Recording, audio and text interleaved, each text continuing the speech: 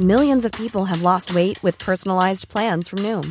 Like Evan, who can't stand salads and still lost 50 pounds. Salads generally for most people are the easy button, right? For me, that wasn't an option. I never really was a salad guy. That's just not who I am. But Noom worked for me. Get your personalized plan today at Noom.com. Real Noom user compensated to provide their story. In 4 weeks, the typical Noom user can expect to lose 1 to 2 pounds per week. Individual results may vary. Hiring for your small business? If you're not looking for professionals on LinkedIn, you're looking in the wrong place. That's like looking for your car keys in a fish tank. LinkedIn helps you hire professionals you can't find anywhere else, even those who aren't actively searching for a new job but might be open to the perfect role. In a given month, over 70% of LinkedIn users don't even visit other leading job sites. So start looking in the right place. With LinkedIn, you can hire professionals like a professional. Post your free job on linkedin.com/people today. Well, I love them. I love each and every one of them, you know. They've given me so much. So it's really my thank you to them.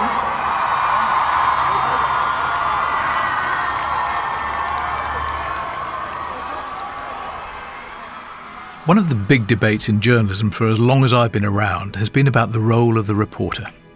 The question's been, should you be neutral, standoffish, looking at things from a distance, or engaged and committed? Should you actually be part of the arguments and the action? I'm Kerry Thomas, one of the editors here at Tortoise, and for me this week that debate, in my head, didn't last long. Basher's away, I've got my fingers crossed that she'll be back soon, and we're making a slow newscast about J.K. Rowling and her intervention in the hornet's nest of a row about trans rights and women's rights. It's a really hard row to summarise, but at the heart of it, I guess, is the question of whether granting more rights to trans people undermines women's rights. In case it needs to be said, I haven't been directly involved in the row. I'm definitely an observer here. But like a lot of people in this country, I've been fascinated watching the arguments play out. This is a debate which has taken on a really particular flavour in the UK, and it just hasn't in most other countries. I'm hoping, I guess in a sense I have to hope, that not being involved might actually help me answer some important questions which I haven't been able to figure out before.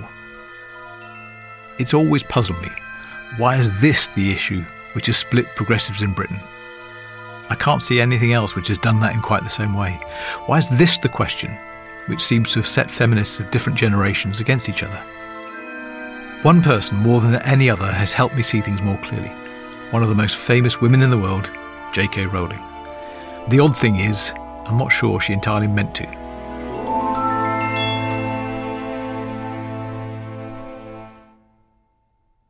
The story begins with some tweets, but it doesn't end with them. It becomes a tale about trust and power, and most of all, I think, about unfinished business. The unfinished business of women's equality and tackling male violence, and the unfulfilled promise of more rights for trans people. I'm lucky to have had a lot of help with this.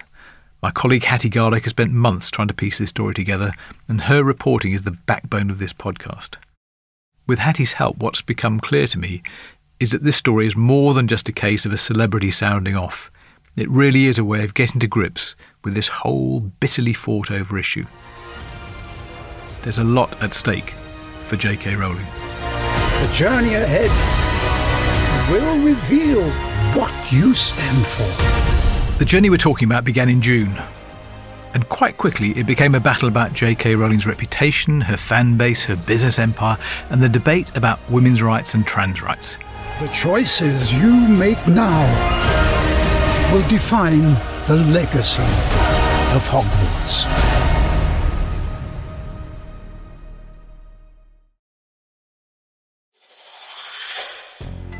Slow News is a podcast made by us here at Tortoise. We're a news publisher, in an app, online, in our daily SenseMaker email and, as you already know, in podcasts. What's different about us is that we investigate what's driving the news, and we'd love you to join us. By becoming a member of our newsroom, you'll get access to our journalism, and you can join our open news meetings and help decide what matters in the world, and how we should report it. To get access to all of Tortoise, all you have to do is download the Tortoise app, now available in the iOS or Google Play Store, and take a free trial.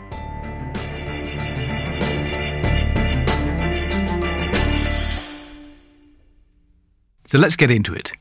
Here's Hattie. If you think lockdown was only fractionally easing, and then George Floyd's tragic death was provoking protest, it was also, in fact, LGBT month, so lesbian, gay, bisexual and transgender. That's 4 weeks set aside annually to commemorate the Stonewall riots. And in the midst of all this, J.K. Rowling sends out a tweet to her 14 million followers, highlighting an article on a pretty niche site called DevX. It's a media platform for the global development community. Anyway, it's about menstrual products, and she questions its use of the phrase people who menstruate. She tweets, "I'm sure there used to be a word for these people. Someone help me out. Wumban, wimpund, woomud."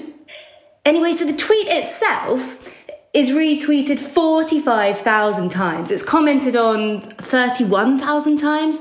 But more interestingly, it sets off a chain of reactions with a seismic effect offline as well. And it all focuses on the trans community. As Hattie says, J.K. Rowling has got 14 million followers on Twitter. So maybe it didn't tell us all that much that she got thousands of retweets and likes for that post. The fact is, she can tweet about the pictures in the Ichabog and get quite a few thousand likes. So at this stage, if she'd really wanted to avoid getting into a huge row, then I suspect she could have let it all drift away. But people had started to notice, and the arguments were kicking off, because some of them immediately saw that June the 6th tweet not simply as a defence by J.K. Rowling of the right to say straightforwardly women instead of people who menstruate, but actually as an attack on trans people. So there's one tweet issued in response to J.K. Rowling's one, which I think articulates it pretty well. And this person has written, "I know you know this because you've been told over and over and over again, but transgender men can menstruate. Non-binary people menstruate. I, a 37-year-old woman with a uterus, have not menstruated in a decade. Women are not defined by their periods." Hundreds of people weighed in. This wasn't J.K. Rowling's first controversial tweet on the subject, and that goes some way, I think, to explaining why. And the reason they're claiming she continues to align herself is because back in December, Rowling had tweeted something else that caused offence. I don't know if you remember, but Maya Forstater is a tax expert whose contract at the think tank Centre for Global Development went unrenewed because she tweeted that transgender women can't change their biological sex. She took her case to a tribunal and lost, at which point Rowling tweeted, "Dress however you please, call yourself whatever you like, sleep with any consenting adult who'll have you, live your best life in peace and security, but force women out of their jobs for stating that sex is real, hashtag I stand with Maya, hashtag this is not a drill." And so, half a year on from that last tweet, we're back. But this time, J.K. Rowling is not stopping. So I think there is also another clear reason this controversy didn't die out, and that's because Rowling just didn't step away from it. After that June the 6th tweet, she followed it up with a series more, insisting, among other things, that if sex isn't real, there's no same-sex attraction. If sex isn't real, the lived reality of women globally is erased. "I know and love trans people," she tweets, "but erasing the concept of sex removes the ability of many to meaningfully discuss their lives. It isn't hate to speak the truth." On June the 10th, Rowling published a 3,600-word essay, further elaborating on her stance. And then, of course, in September, her new book, Troubled Blood, was published. And there followed a fresh storm of accusations of transphobia because the book features a murderer who sometimes uses women's clothes as part of his disguise. So now we're really off and running. We aren't just dealing with a few tweets, we've got a whole 3,600-word position statement from J.K. Rowling, which means that if anybody wants to pick a fight with her about her views on trans rights, women-only spaces, what you need to prove in order to transition from one gender to another, they've basically got all they need to keep that fight going forever. That essay, that blog, is such an important piece of evidence in this story that we're going to come back to it and dig deeper into it. But before we do that, there's something else I want to try to understand, which is how this huge row has affected or could affect the business of Harry Potter, because it's quite a business. It's really striking, if you look at J.K. Rowling's Twitter feed, that it's a very incongruous mix of thank yous to children, promotional stuff about her latest thing, whatever that is, and then this massive argument with the trans community. Most really successful book, movie and game franchises, and that's what J.K. Rowling sits on top of, just wouldn't do that. They'd run a mile from any sort of controversy. So it didn't take long for J.K. Rowling's opponents to see the businesses she's involved in as a pressure point, and also for the ripples from this controversy to start flowing through them. And there are quite a few high-profile companies involved. So, Bloomsbury published The Philosopher's Stone in the UK in 1997, cast your mind back. Rowling sold the film adaptation rights for Harry Potter to Warner Brothers 2 years later, and then everything changed extraordinarily quickly. Universal acquired theme park rights in 2007. Then there's the incredibly long stage play, Cursed Child, which follows in 2016. And that was the same year, too, that the prequel films, Fantastic Beasts, were first launched. It's become a huge franchise. And of course, there's also this idea that she's the saviour of children in a way, because a lot of people tend to quote this idea that Harry Potter sparked a generation of young people becoming readers. That's Cassie Brummett. She wrote her PhD on the development of the Harry Potter franchise. So these products, these texts have essentially changed, I would argue, every single industry that they've been in. So the Harry Potter books changed children's publishing. The Harry Potter books were not like other children's books at the time, but they completely rejuvenated what was considered to be a struggling industry. So Harry Potter is, in some ways, the most culturally influential franchise that's ever existed. Influential and lucrative. It's exactly the sort of situation which gives big corporations the shivers. There are hundreds of millions of pounds literally riding on it. There's a very public row brewing between the author who laid the golden egg and trans rights campaigners, and everyone is shouting at the companies, whose side are you on? Each of them has issued a statement in response, each painfully carefully crafted, reiterating their commitment to diversity and inclusivity, or actually, in Warner Brothers' words, inclusiveness, while not distancing themselves from this woman who, after all, was and remains totally instrumental in their fortunes. So in the aftermath, back in June, the publisher Hachette had to quell a mutiny when a group of its employees objected to working on Rowling's new children's story, The Ichabod. And then shortly afterwards, a group of authors actually resigned from the Blair Partnership, that's Rowling's literary agency, over its response to the controversy. And then just days after that, Bloomberg was reporting that developers working on a new Potter video game were uncomfortable with her comments as well. And in fact, when Warner Brothers released an FAQ about that game, it's called Hogwarts Legacy, it stated that J.K. Rowling is not directly involved in the creation of the game. As Cassie Brummett puts it, it's quite the turnaround in these franchises' relationship with J.K. Rowling. To think where the Harry Potter franchise came from, which was completely predicated on J.K. Rowling's influence, and now Warner Brothers is having to do damage limitation. So there's no doubt the businesses have had to react quickly to the row. But Hattie's conclusion, after she talked to a whole load of people involved, was that it might cause them a headache, but it won't hurt them where it matters most. I had conversations with a couple of executives who gave me a real sense that this recent controversy isn't going to have any real or lasting effect on the future of the franchise.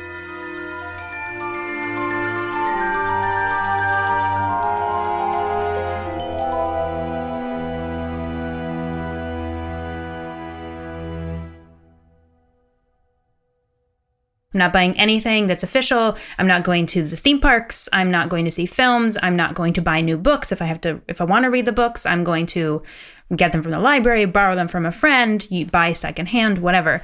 But the Harry Potter machine, the Wizarding World machine, is very large. That's Kat Miller. She's the creative and marketing director at a website called MuggleNet. It's a really popular place for Potterheads. Now, if you're my age, you know the Harry Potter books, of course, but maybe you don't really know what they mean to younger readers. you have to appreciate that they've been read as great long pleas for tolerance, for living comfortably with difference. And that's why people like Kat are so upset. So when something like this happens, when somebody who for so long so many people have looked up to and revered and, called their queen, for goodness sake, comes out and says something that is so incredibly hurtful to so many people and is just unapologetic about it, you rally together. And I feel like this generation, the millennials and the Gen Zs we're not going to put up with that BS anymore. We're done. The world that we have been left is mostly trash, and we're done. We're not going to stand up. We're not going to take it anymore. Nothing's ever completely black and white in an argument as complicated as this, but I'll stick my neck out on one thing. J.K. Rowling's fans are mostly young, and so are her opponents and critics. Her friends and her supporters are mostly older. That takes us back to one of my original questions. Why is this the argument that's created a generational divide which no one so far seems to have found a way to bridge? I talked to a couple of friends last week, and both of them wondered if the generational divide isn't the sort of great cultural gulf it can sometimes appear, with younger women on one side of it brought up to be more comfortable with identity and identity politics, so much as it's about the different life experiences of women of different ages. The idea those friends put to me is that if you look at what feminism and equality for women were supposed to deliver, one of the big pieces of economic unfinished business is what happens to women's careers after they've had children. As younger women, my friends said they could look around the places they worked and they looked equal. The women were doing as well as their male colleagues, and actually better quite a lot of the time. But then came children, and suddenly the trajectories of men's and women's careers headed off in different directions. Okay, listen to this. If you're a female boss, you're likely to earn, on average, around £12,000 less than your male colleagues. That's according to research. Now, that's not just an anecdote, it's broadly true. The figures also show that the gender pay gap is actually worse for bosses than the rest of us. And for my friends, it meant that if you wanted to have children and you wanted a career, biology still usually tipped the scales in favour of men. Now, of course, there are always exceptions. There are loads of different ways of having and raising children, but for a lot of women, the evidence is that the push for women's equality has done many things, but it hasn't yet overcome biology as an important factor. Hey, I'm Ryan Reynolds. Recently, I asked Mint Mobile's legal team if big wireless companies are allowed to raise prices due to inflation. They said yes. And then when I asked if raising prices technically violates those onerous two-year contracts, they said, "What the f*** are you talking about, you insane Hollywood ass?" So to recap, we're cutting the price of Mint Unlimited from $30 a month to just $15 a month. Give it a try at mintmobile.com/switch. $45 up front for 3 months plus taxes and fees. Promo rate for new customers for limited time. Unlimited more than 40 gigabytes per month. Slows full terms at mintmobile.com. Hiring for your small business? If you're not looking for professionals on LinkedIn, you're looking in the wrong place. That's like looking for your car keys in a fish tank. LinkedIn helps you hire professionals you can't find anywhere else, even those who aren't actively searching for a new job but might be open to the perfect role. In a given month, over 70% of LinkedIn users don't even visit other leading job sites. So start looking in the right place. With LinkedIn, you can hire professionals like a professional. Post your free job on linkedin.com/people today. Planning for your next trip? Elevate your travel style with Quince. Quince has all the jet-setting essentials you'll want for your next getaway, like European linen, premium luggage options, buttery soft Italian leather bags, and so much more. And it's all priced at 50 to 80% less than similar brands. Plus, Quince only works with factories that use safe and ethical manufacturing practices. Pack your bags with high-quality essentials you'll be wearing for vacations to come with Quince. Go to quince.com/trip for free shipping and 365-day returns. In their lives and their careers. I'm floating this cautiously because, after all, it's not my theory, but perhaps something in that argument does help explain why, in the row over trans rights, basically what it is to be a woman, as a rule, older women seem more focused on sex and biology, and younger women more on gender and identity. And that's definitely the heart of the row about women's rights and trans rights, the row that J.K. Rowling waded into.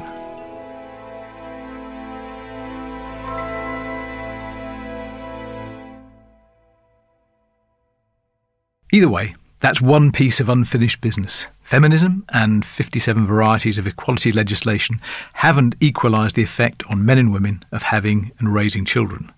And meanwhile, people on the other side of the argument, the campaign, the movement for rights for trans people, had a big piece of unfinished business of their own.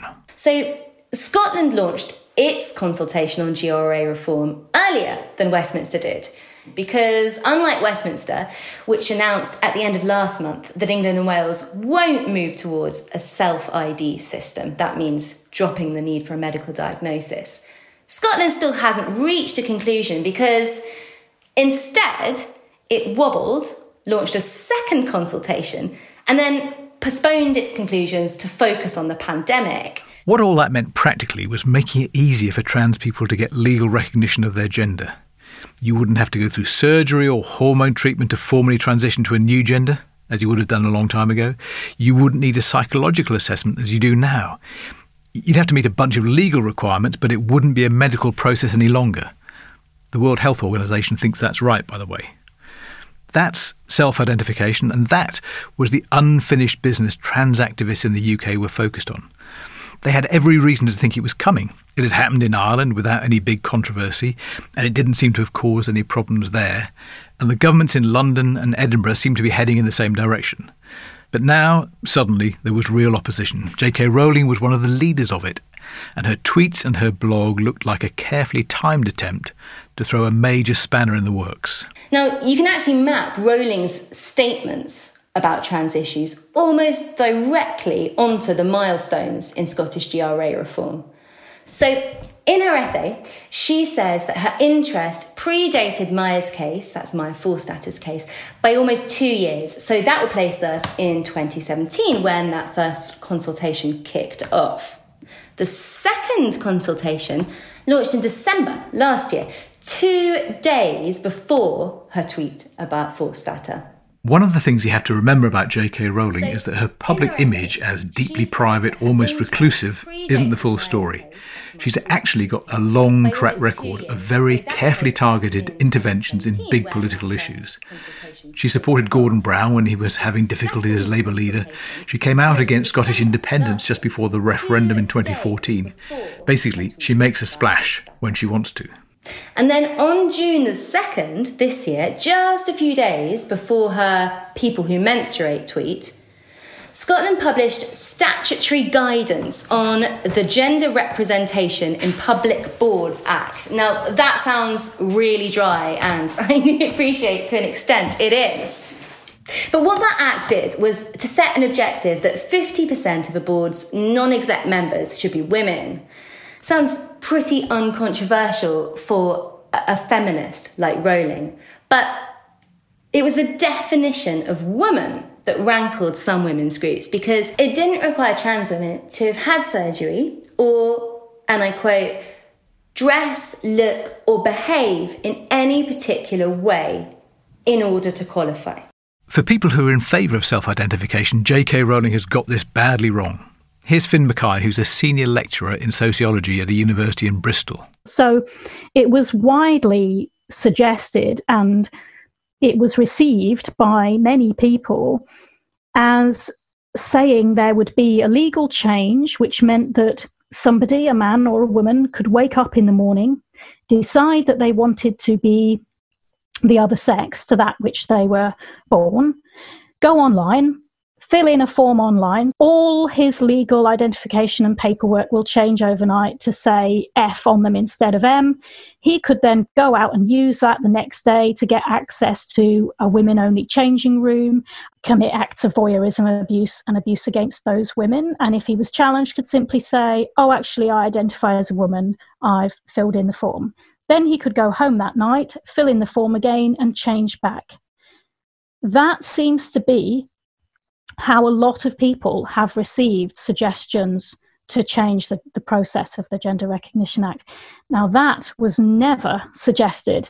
And in countries where they have taken away some of the reliance on medical criteria and on anonymous panels that recognise or don't recognise your gender, it is still a legal process. nowhere has it happened that someone can change their sex marker and all their official documents at a whim and then change it back again the next day. It's still a legal and witness process, often in the form of a statutory declaration. You sign up to it for all intents and purposes. This change will apply for life, and you have to sign up that you understand if you use it for nefarious means, that is fraudulent. It's a fraudulent use of the process. It was never going to be some sort of gender free-for-all, and yet you have groups like the LGB Alliance taking out full-page adverts in Scottish newspapers, for example, saying it's a gender free-for-all and it will give a green light to predators.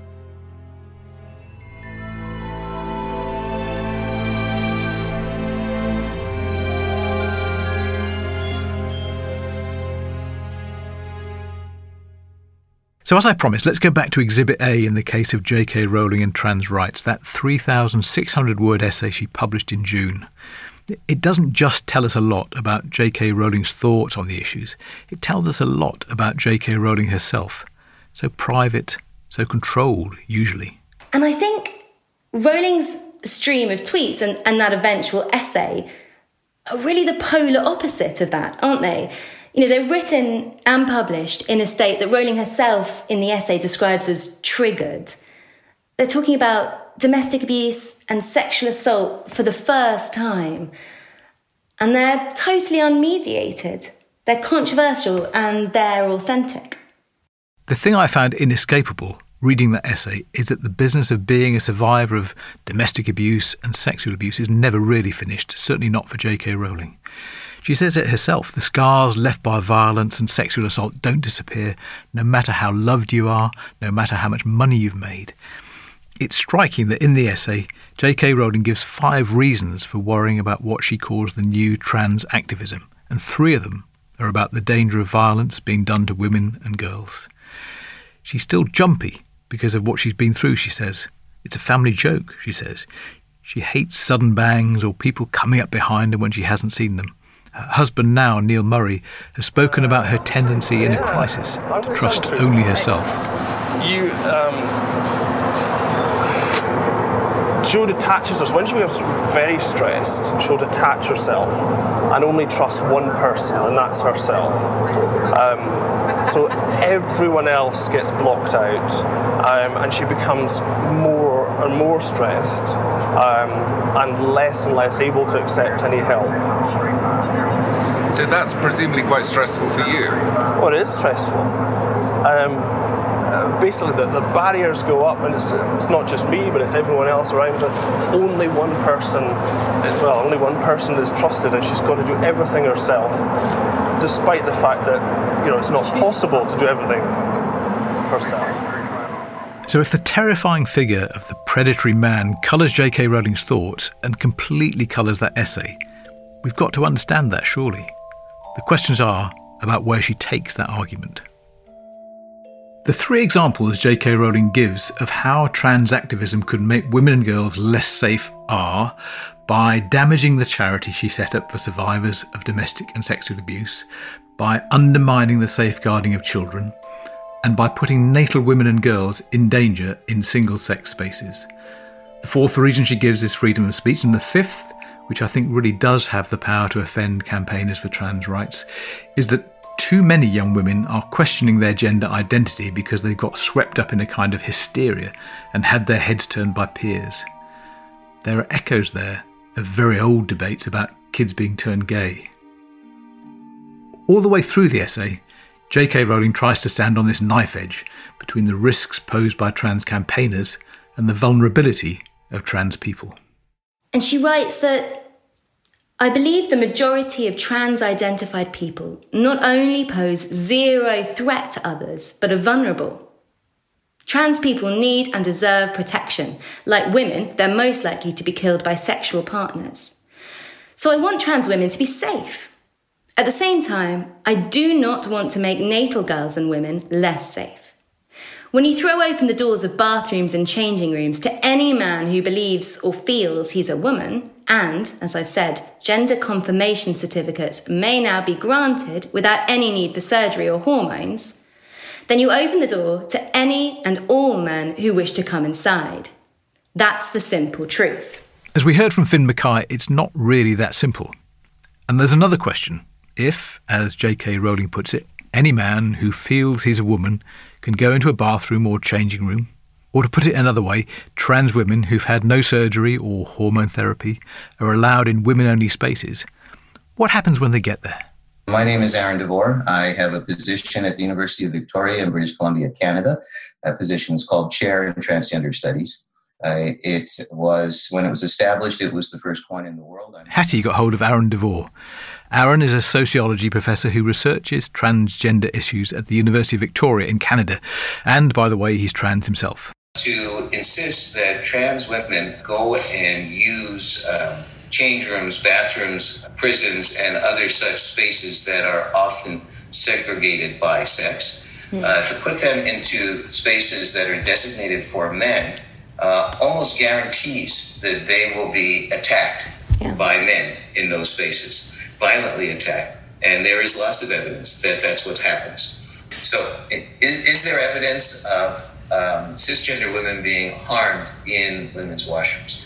And the evidence is that to the extent that that happens, which has always happened to some degree and has always been rare, what we see is it's not transgender people who are doing that. It is heterosexual male predators who are finding a way to get into that space and then attacking women. And it is almost unheard of. I can't say definitively unheard of because I don't know of every case everywhere, every time, but it is almost unheard of that the way that those heterosexual male predators gain access to that space is by dressing themselves up as women. They don't do that, all right? So the people who will be endangered by refusing access to trans people are the trans people, not cisgender people. When the first book came out, thought this is a book that will appeal to boys, but they didn't want the boys to know a woman had written it. So they said to me, could we use your initials? And I said, fine. Joanne Kathleen. And fooled the boys for a while. Yeah, not for too long. Not for too long. Yeah, because I started giving my picture in the press and no one could pretend I was a man anymore. Yes, and I don't think the boys have minded. No, it hasn't held me back, has it? It's clearly not held me back. Not a bit. There's J.K. Rowling again, proving, ironically, that it is complicated. So why do I think at the end of all this that her intervention has helped me understand the arguments about women's rights and trans rights better than before? Well, let's go through it carefully. It is, for me, all about that sense of unfinished business, personally and on both sides of the argument. For the trans rights campaign, self-identification is a huge thing.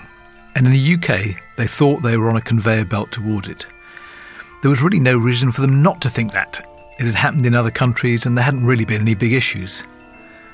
Then, from that perspective, along came an almost untouchably rich and powerful woman with a huge platform, and in a very political and deliberate way, she tried to stop the conveyor belt in its tracks. I guess that was bound to cause a real problem. From the other side, from the women's rights point of view, I think there's something in that idea of unfinished business too. To an extent, it's obvious. The women's equality project is incomplete in lots of ways. Maybe children and careers make older women more acutely aware of it than younger ones. And perhaps that explains why there's such a strong reaction if it looks as if other people are trying to move the rights argument on, or if women are convinced that more rights for trans people will undermine women's rights. But in the end, there's no way round her. J.K. Rowling sits right at the heart of this. In that blog, she laid herself bare. She went out of her way to remind us how vulnerable she is in spite of everything. The never-ending, unfinished business of the sexual violence and domestic abuse she suffered seems to frame her worldview almost completely. You have to be sympathetic to what she's gone through, and it really does help you understand where she's coming from. She worries that there's what she calls a political project to erase women and girls as a category, and it's a fascinating philosophical point. But up against it, she puts up a series of very practical challenges. Above all, she says, if transgender women are allowed to self-ID, women and girls will be in physical danger in places like changing rooms and toilets. And on that, it's hard, actually, I think it's impossible, to find the evidence to agree with her.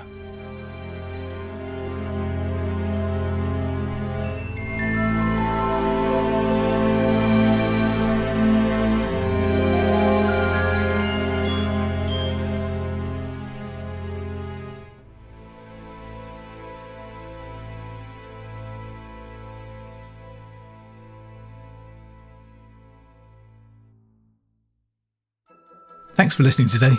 If you've enjoyed this podcast, I think there's a good chance you'll enjoy all the other journalism we do at Tortoise. Articles you can read through our app or online. And we're an open newsroom, which means there are a whole load of editorial meetings you can join in on, digitally of course, from wherever you are in the world. You can shape our journalism and the stories we tell. To get our app and to get access to everything we do, just go to tortoisemedia.com/podtrial. That's tortoisemedia.com/podtrial for a 30-day free trial. Thanks, and see you next week.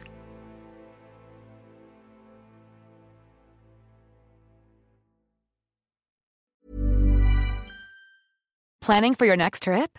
Elevate your travel style with Quince. Quince has all the jet-setting essentials you'll want for your next getaway, like European linen, premium luggage options, buttery soft Italian leather bags, and so much more. And is all priced at 50 to 80% less than similar brands. Plus, Quince only works with factories that use safe and ethical manufacturing practices. Pack your bags with high-quality essentials you'll be wearing for vacations to come with Quince. Go to quince.com/pack for free shipping and 365-day returns. When you need mealtime inspiration, it's worth shopping Kroger, where you'll find over 30,000 mouth-watering choices that excite your inner foodie. And no matter what tasty choice you make, you'll enjoy our everyday low prices, plus extra ways to save, like digital coupons worth over $600 each week. You can also save up to $1 off per gallon at the pump with fuel points. More savings and more inspiring flavors make shopping Kroger worth it every time. Kroger, fresh for everyone. Fuel restrictions apply. Sick of being upsold at gyms? My guy, you're currently a base member. For $90 more, I can upgrade you to our Shred membership. For $130 more, you'll be a Swole member. And for just $300 more, you'll reach Sweat Platinum. At Planet Fitness, you'll get energy without the upsell. Never pushy, always free fitness training and equipment for every workout. It's fitness that fits your budget. Join Planet Fitness for just $1 down and $10 a month. Cancel anytime. Deal ends Friday, May 10th. See Home Club for details.